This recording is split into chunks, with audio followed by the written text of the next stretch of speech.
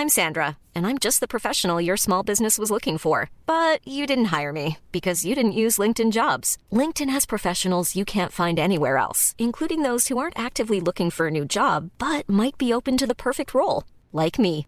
In a given month, over 70% of LinkedIn users don't visit other leading job sites. So if you're not looking on LinkedIn, you'll miss out on great candidates like Sandra. Start hiring professionals like a professional. Post your free job on linkedin.com/people today. You're listening to Text Message, the UK-focused technology podcast with me, Nate Langson. And me, Ian Morris. And as of this week, this show is brought to you by you. So thank you to our early patrons supporting us now each week at patreon.com/UKTech. This may come as news to some of you, but we put out a special episode on the feed a few hours ago, or late last night, depending on when you looked at your feed, to say we are now a Patreon podcast. And if you're already a patron, then this that you're hearing now in your ears is your extended cut of this week's show. And if you're not yet a patron but would like to get our extended versions and my weekly columns and various other exclusive perks that we're giving to our supporters, you can now head for the very first time to patreon.com/UKTech. That's patreon.com/UKTech to find out how you can support us. Obviously, links will be in all the usual places on @TextMessagePod on our website, techpodcast.uk. There'll be a link in this MP3 feed in the description for the file as well. So it's there, and you can obviously be prepared to hear at least a little bit of plugging of that each week. But this is all very exciting, isn't it, Ian? We're in our third year. It is. Is it 3 years? Well, we've done 2 complete years, and I covered some of this on the special episode, the Future of Text Message episode that we put out yesterday, which says that we did our very first tease on the 14th of January, 2015. Yeah, I mean, I think there's a lot of interesting bits of trivia about this show that probably people don't realise. And we are rushing up on episode 100, aren't we? Which is really exciting. So this will be our 3rd year and our 100th episode. But originally, you wanted to sort of do this as have many more people involved and have guests with you each week. And it just ended up being the Ian and Nate experiment, didn't it? Ultimately, we've had some good guests on as well. But I like doing it, so you are unable to prise me away from this second mic. Well, as I said, there's a special episode on the feed right now. It's about 15 minutes or so long. If you want to go and have a listen to, where we're trying to take the show, what's next, why have we moved to Patreon, why are we not moving to advertising, and the very realistic fact of just the sheer amount of time that it takes to do this show.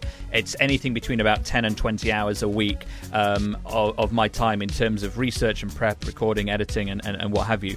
So something's got to give at some point, and I don't want to make the show less regular. In fact, if anything, I want to make it more regular, and we want to make episodes longer and bigger and do written columns every week for people. So all that stuff is happening, but rather than accepting advertising, which we've had offers for, several, and I've always turned them down, we're doing it this way instead. So for those of you who want the show to just be exactly as it is and no changes, then fine, carry on listening to the free feed, or go and you can give us the equivalent of about a beer a month just to support us. That's great. But as part of that, even at the lowest level, you'll get an extended version of the show every single week with extra stories, more conversation between Ian and I, things like that, stuff that you told us in the December listener survey that you really wanted. So thank you to in fact, I'm going to list all these people here: Richard, Heather, Stephen, Michael, David, Daniel, Alison, Guy, Andrew, Tom, Joshua, Mike H, Mike M, Miles, D, Matt, James, Oliver, Anthony, Leo, Brian, Graham, Marta, Richard, Tara, Kieran, David, Kate, Will, and Richard, and Carl and Tim, who pledged literally as we were recording. They have managed to pledge before we even did the first episode. So amazing. Thank you to all those guys. Now, one of those people might be my mother. Thanks, Mum. I won't spend it on sweets, promise. But anyway, thank you to all those people, and we'll leave that conversation there for the time being. But as I said, there's a much bigger explanation about what we're doing with the show this year, so do give that a listen on the feed. Now, I think it's time to quote Theresa May slightly, to get on with it, which is to say, the show. Ian, according to the Register, UK mobile networks are now 8% less crap according I mean, to tests. that's good news, isn't it? I mean, any amount of less crapness is got to be a good thing, right? Something like that, yeah. Now, they were writing a story about mobile network performance monitor RootMetrics, which did a big study, it does this every few months, about the reliability of the UK's mobile networks and how they've improved 8% in the last 6 months of 2016, from the summer through to the end of the year. Now, this is based on network performance on roads, indoor locations, using regular people's phones, just ones purchased from regular operator stores during the day, during nighttime, while walking and driving. No special equipment or anything. And they reckon one of the conclusions of this study was that 7 million additional Britons are now covered by 4G versus a year ago, which I think is very interesting and certainly something I've noticed in my own experience. I don't know if you have, Ian. Yeah, I mean, I suppose I'm on 3, so arguably the weakest network in some regards, especially in London.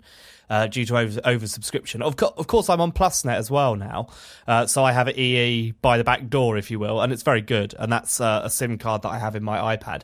But I've actually, I met the RootMetrics people ages and ages ago and did we did some testing, and it's quite interesting. Their app is quite good. You can install an app, and it tells you bits about where you are and what the signal on average is like, and they showed us how they do it. They basically... I mean, won't go so far as to say nail smartphones to a plank of wood, but basically they do have quite a controlled environment that they drive around the country with and do all these tests. So it's pretty cool. But yeah, it's good. It's good, right? I mean, any improvement. I mean, you would expect things to improve. I don't like it when things get worse. And in terms of improvement, apparently Vodafone was the most improved, which shared the top spot with EE in Scotland and Northern Ireland, although Vodafone apparently came out worst in data performance ranking. Now, I did have a look at sort of the highlights for each of the 4 main networks here, EE, O2, 3 and Vodafone, to really pick out kind of one conclusion that applied to each of these. Now, EE was apparently the best for everything. RootMetrics said that while other operators had shown improvement at the UK level compared to the first half of 2016's testing, EE's performance across all test categories were a cut above the rest. So that's overall reliability, speed of data, data performance. I'm not quite sure what the difference is between speed and data performance because they feel kind of synonymous.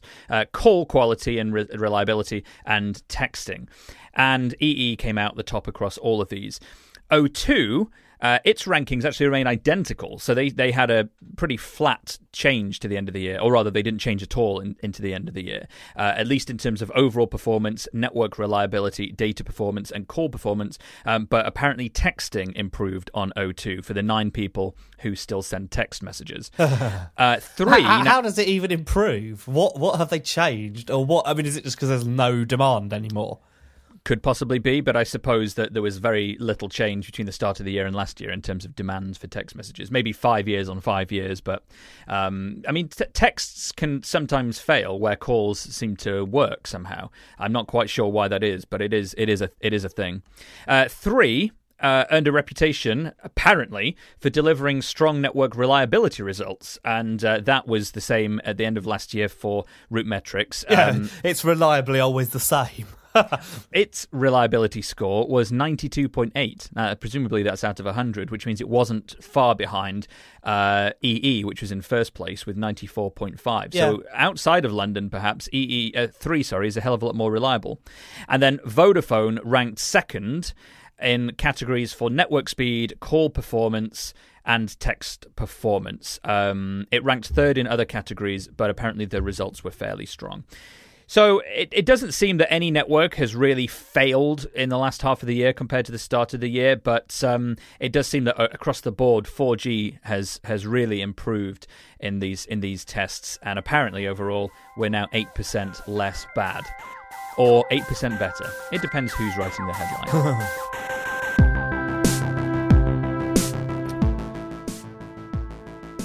Okay, now one thing we're not going to do over the next 12 months in this show is talk about every time a tech company raises its prices because of weakness in the pound.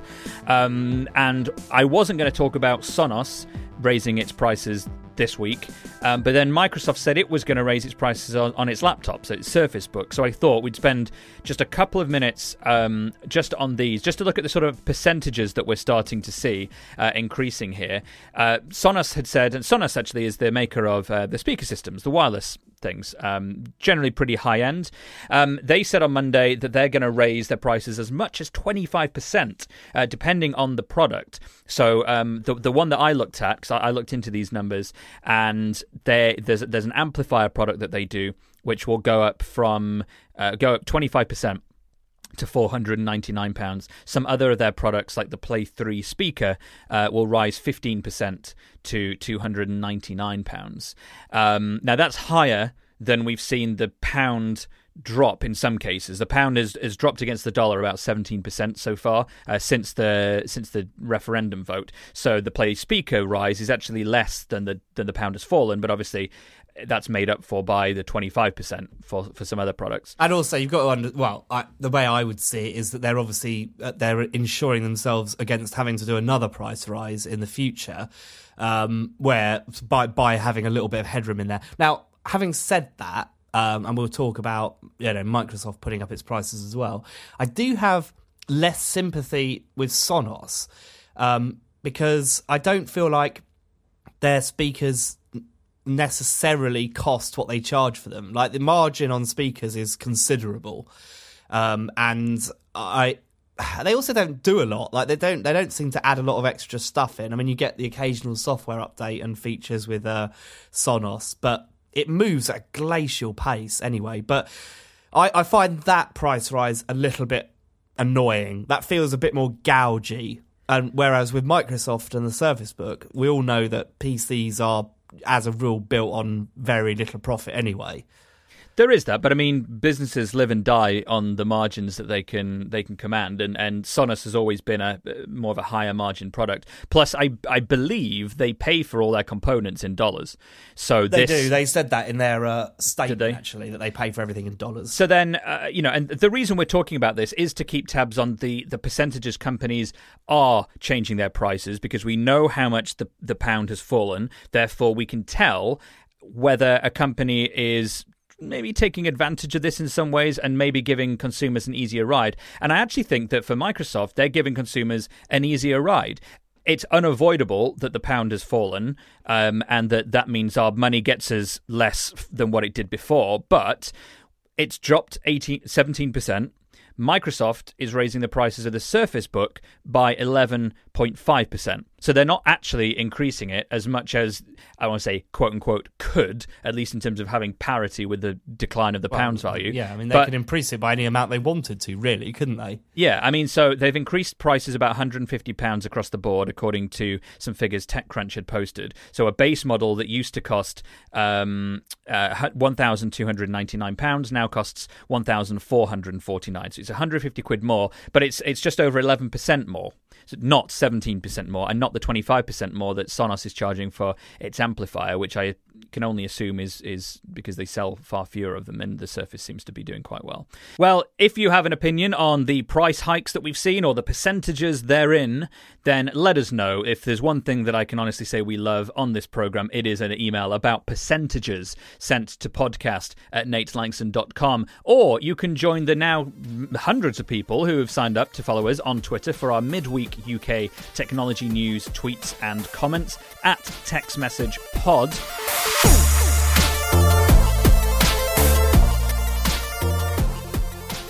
I wanted to move to an email. We've got a few emails this week, so we're going to scatter them throughout the show. This one came from Mike W. Now, Mike, I believe, is one of our early patrons, so thank you very much, Mike. He says, "Hi, Nate and Ian. After listening to your show a while back regarding Virgin Media trialling their own version of Wi-Fi hotspots using routers within their customers' homes, I decided to purchase a new router and use my Virgin Media router just as a modem." He said he had the new V6 box installed yesterday and started chatting to an engineer about this whole Wi-Fi thing, which is nice. And this engineer believed that keeping the Virgin Media router in modem mode won't actually prevent Virgin Media from being able to broadcast on their own, their own SSID, sorry, when they decide to roll this out to the rest of the country if they choose to. The engineer said that it's why many of the users within the 200 megabits per second service have speed tests that hit about 220 megabits per second at the moment, because the extra bandwidth is what's going to be used for public Wi-Fi when hotspots are enabled. Now, this is really interesting, and we hadn't heard anything like that, nor did Mike say that he'd found anything on their website or anything to confirm or deny this, but it totally makes sense, because I get higher than 200 megabits per second on my Virgin router at home, so it stands to reason that I can't have a viable complaint if that drops to exactly what I'm paying for versus... No, and let's be honest, it wouldn't all the time anyway. I mean, like, how many of us live in a place where people are going to be wanting to use Virgin public Wi-Fi? It's very unlikely, isn't it? Unless you live in a town centre, most people passing through are not going to say, I'll just jump on the internet. I mean, it might happen, but it's quite unlikely. It is unlikely, and certainly unlikely where I live, in a nature reserve where I don't have neighbours on one side and it's a private street. Yes. You know, it's very suspicious if somebody comes down our road and stands outside the house for a while, because why would you? Yeah, absolutely. But if you want to prevent this, so there are two ways you can do it. First of all, you can go on the Virgin Media website and opt out. Now, I don't know if that works at the moment because they're only trialling it, but that will stop you, I believe, having access to the Wi-Fi network, which you might think is not a problem. But I seem to remember, and I can't remember if we mentioned this in the show when we talked about it first, there's also another thing that it takes away from you. It might be Tube Wi-Fi. But again, Tube Wi-Fi is also free if you're on basically any of the mobile networks, and everyone is on the mobile network. So really, you probably shouldn't have to worry. When I go on it, I just use my 3 account. But if you want to stop it without them knowing, then all you have to do is just build a little Faraday cage for your broadband, your home broadband, especially if you're using it in router mode. If you're using it in modem mode rather than router mode, where you're not actually using the Wi-Fi yourself, obviously you just build a little metal box for it, and then no one will be able to connect to the Wi-Fi because it won't be getting out. But of course, I don't use my Virgin modem as my Wi-Fi hotspot. I have a router which does that, and because that thing is, the Virgin modem is absolutely atrocious as a router. It is one of the worst things I've ever used. In life? That is literally one of the worst things you've ever used in your entire life. It's absolutely abysmal, yeah, and it hasn't got any better either. It has progressively got worse. So anyone using them as their sole point of access is really, they're cheating themselves. Well, let us know any other thoughts you have about Wi-Fi, and thanks very much to Mike for sending in that email, along with, of course, with his patronage. podcast@nateslangston.com, that's where you can send yours.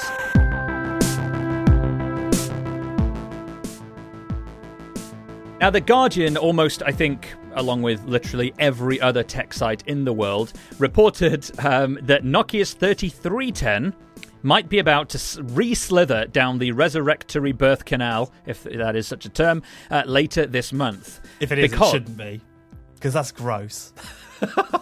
Slither down the resurrectory birth canal? Yes. What's wrong with that? There's nothing wrong with that. It's unpleasant. It's an unpleasant image. It's evocative. It is. Is what it is. According to regular accurate leaker Evan Blass, he says the paper, a revised 3310 will be unveiled at Mobile World Congress in Barcelona at the end of the month. Now, this is styled as an homage and will cost about 50 quid, which really is a steal compared to the fact that in 2000, the 3310 cost £119. Now, this is a fitting story to have discovered this week, because last week we were talking about our favourite old mobile phones, mostly because I just wanted to. And then literally a couple of days after that, that's the last time I'm going to say literally this week, we saw this news that the 3310 might be getting resurrected. Now, this is great. If this turns out to be true, and all the signs are that it is, then it's going to be manufactured by HMD. Now, I forgot who HMD was, and I was talking to Andy Hoyle at CNETs the other week, and I thought it was a Chinese manufacturer that bought the brand, but it's actually Foxconn that's doing the manufacture, according to Andrew, and HMD is basically the new home for the Nokia brand after it was purchased and killed by Microsoft. It was created by former Nokia employees and is based in Finland, and their goal is to keep, the joy of Nokia phones alive. And it does seem that perhaps 15 years, or however long it is, 17 years, after the 3310 came out, that maybe it's time for a revival. And, in this world of phone hacking and always-on connections and everything, it does seem like not the worst time to launch a simple, hard-as-cockroach type mobile phone. What do you think, Ian? Okay, I have two distinct thoughts about this. Are they both negative? No. The first thought is this is the worst thing ever to happen to the entire history of the world. And that's negative. Yes, but I said that there's two, and that's the first one. What annoyed me more about this story than the fact that the phone is coming back is the reaction to the phone coming back, because everyone sort of lost their minds about, this phone is coming back. This is my favourite phone. Right, I'll be honest, I never had this phone. I never saw the attraction. I think it's an ugly beast. And yes, it certainly was rugged and it certainly did last. But so did Ericsson T18s and stuff like that. It's one of those things, everyone's aware of this phenomenon. People talk about a TV program. They say that, Westworld is the best TV program ever, and you haven't seen it, and you get crosser and crosser and crosser about the fact that everyone won't shut up about it until you're like, no, I've been watching it now. On principle, I just can't do it. Yeah, so that was my first reaction, and I don't really care about the phone coming back. And then I was thinking about this situation, like the Donald Trump, as it is, people having their phones searched at the border. And I thought, actually, this is a phone that you could take abroad with you. You don't need to worry about anyone getting into it. There's no information that's particularly valuable on it. It's not a smartphone. You just have a nice little simple phone, and it lets you text and make calls while you're abroad. And your data stays safely at home where it can't be bothered. And from that perspective, yeah. Or to put in your car as an emergency phone. There are lots of good uses for it. I remain annoyed by the whole thing because it's not going to come back looking the same, is it? And if it does, people will be like, this is a brick. I hate it. Why have I got this? Why does it weigh this much? What's wrong with it? And then they'll say, wow, I haven't charged it for 2 weeks, and wow, the apocalypse happened, and the only thing still surviving is cockroaches and this phone. Yeah, but that phone might survive a nuclear apocalypse, but it won't because it's an electric device like any other. But it still relies on a network behind it to operate, doesn't it? It's not a magic device. It's not a flipping walkie-talkie. Anyway, this is going to be hopefully coming out at Mobile World Congress. That's at the end of this month. Hopefully, the most massive air quotes in the world I've just done. Let us know any thoughts you have on anything so far we've discussed, podcast@nateLangson.com, or suggest stories for us at TextMessagePod. That's where we are increasingly keeping our eyes. And one thing that came out of neither of those channels this week was the news that... Ian, can you pronounce the name of this Irish mobile network, please? Well, I think it's probably Air. Air or Ear? It's more likely to be Air, isn't it? I mean, no one's going to name a network Ear. Air, yeah. It's obviously derived from the name of the Irish name for Ireland, which is, depending on who you believe online, either Air or Airy or Airay or something like that. If you're Irish, please let us know and try not to mock too much that our inability to pronounce your country name. True.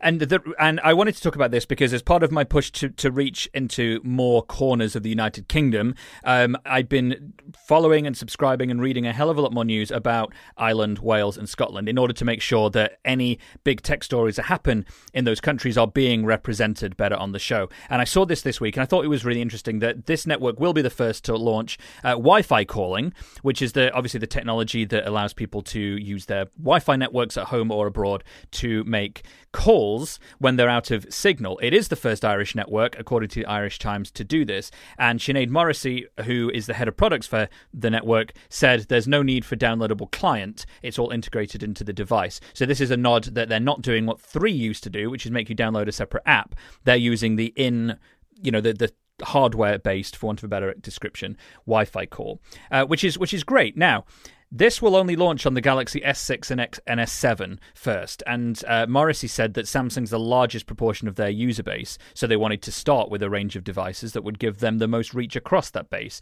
but specifically no iOS devices, which I find a little bit disappointing. But it's a good sign that it's not just our big networks in mainland England that are jumping into the Wi-Fi calling space. This is extending out into the other regions too, which I think is great. That's going to be available for people who pay on a bill from the end of this month, early March, which is great.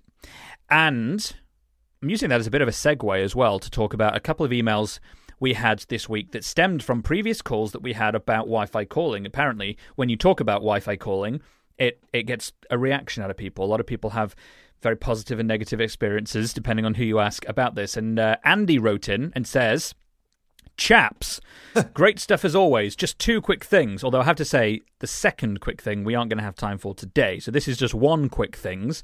On EE, at least, for Wi-Fi calling to work on almost all Android phones, you need a handset that was supplied by them, and that has their Android on it.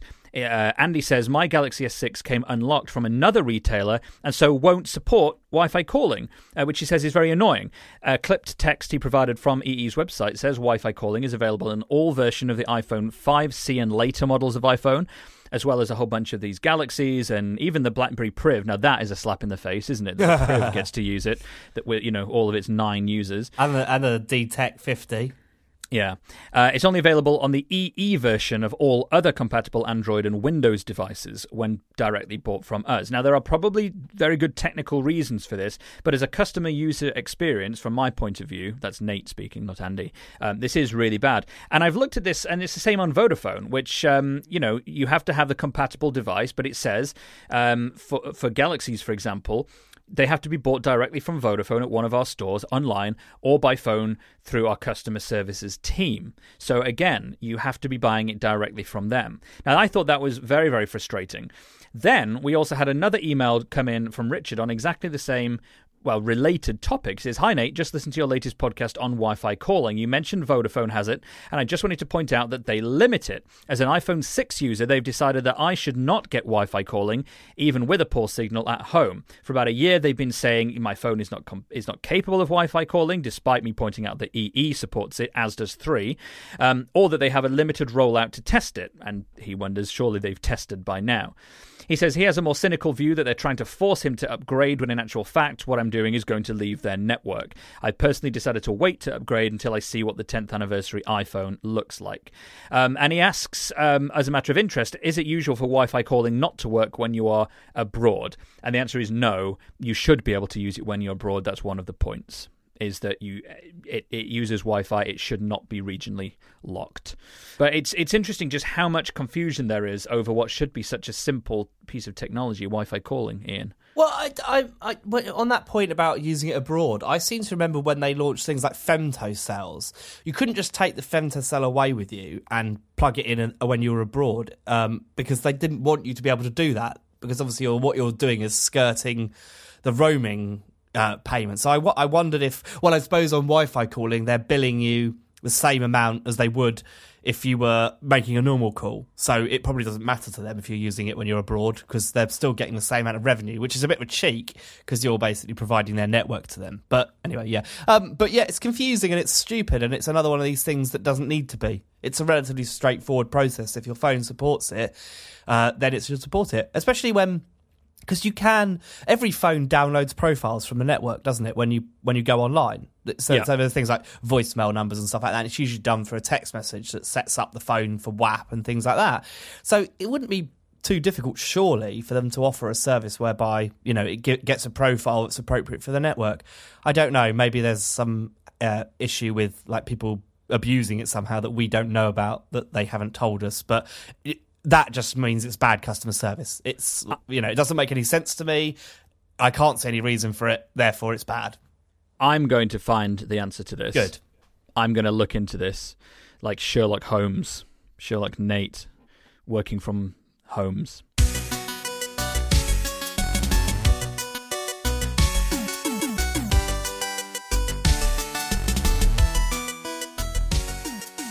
Let's finish up with some quick bite here. Apparently Google's releasing a version of the Pixel and Pixel XL called Really Blue, and it's coming to the UK. Ian, just on a show of virtual hands, how excited do you get when companies release region-specific blue versions of things? Well, I get quite annoyed when they don't release all of the versions in all of the regions, because I find it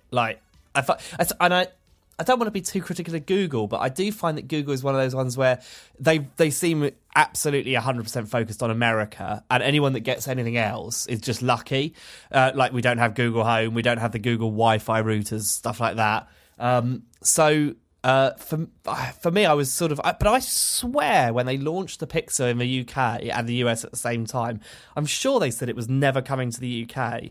But it is now, which is good because apparently it is quite nice. Well, Google says the phone's going to come to stores on the 24th of February, so that's what, next week, end of the week. And according to Engadget, if you miss the pre-order blast, there's hyperbole for you, then there's still a chance of picking one up in store. Well, finishing us up, we're going to talk about Amazon's voice assistant. I'm not going to say the name of the product, just to prevent all of your devices from lighting up.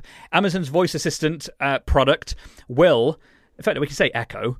It is going to get a whole new bunch of words it can say, all in the US market. But I thought this was interesting that they've picked out a bunch of quote-unquote English terms or Britishisms that it will be able to say. Now, Ian, I want you to give me a rate out of 10, 10 being the most common these words are used, to 1, as to how much these words are used in Britain. Okay.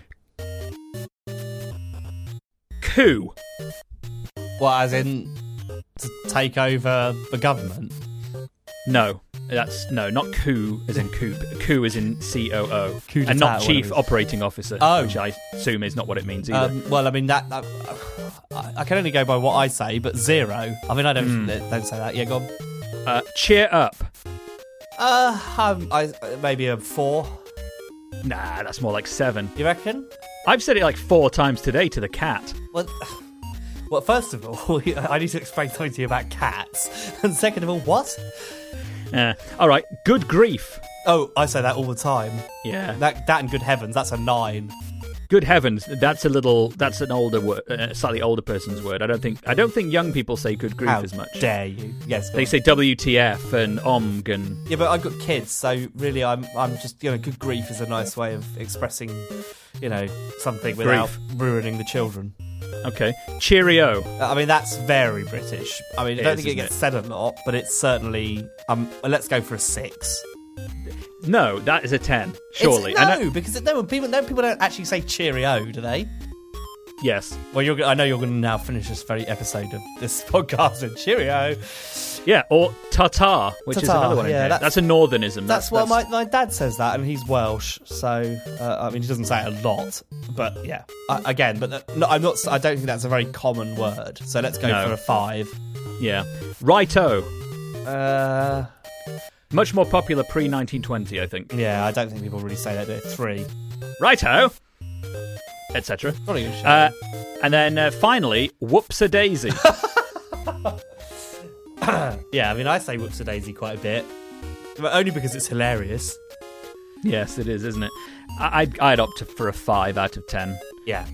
I mean, The Guardian postulates that these words were culled straight from Mary Poppins, which makes sense. I can see the film Notting Hill for Whoopsie Daisy has quite a famous bit in it, doesn't it? Where he says Whoopsie Daisy, and she says to him, "What, did you actually just say that?"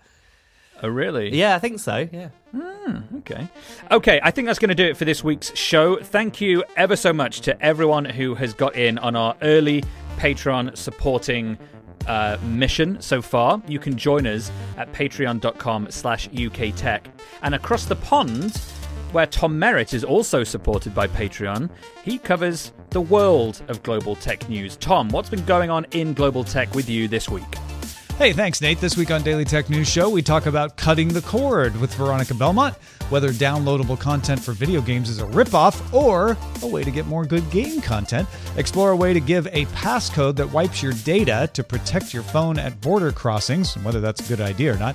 Evaluate leaks of the next iPhone and whether it will spike Apple's sales. And we find out the next big cyber attack wave coming after ransomware when David Spark reports from the RSA conference. All that and more at dailytechnewsshow.com.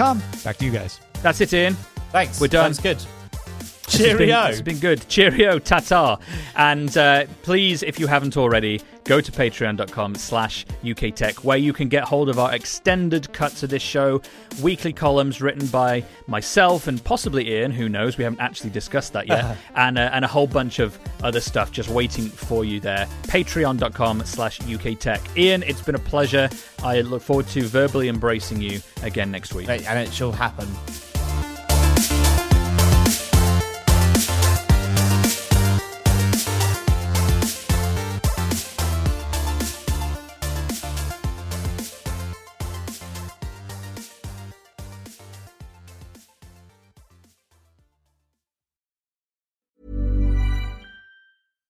When you make decisions for your company, you look for the no-brainers. And if you have a lot of mailing to do, Stamps.com is the ultimate no-brainer. It streamlines your processes to make your business more efficient, which makes you less busy.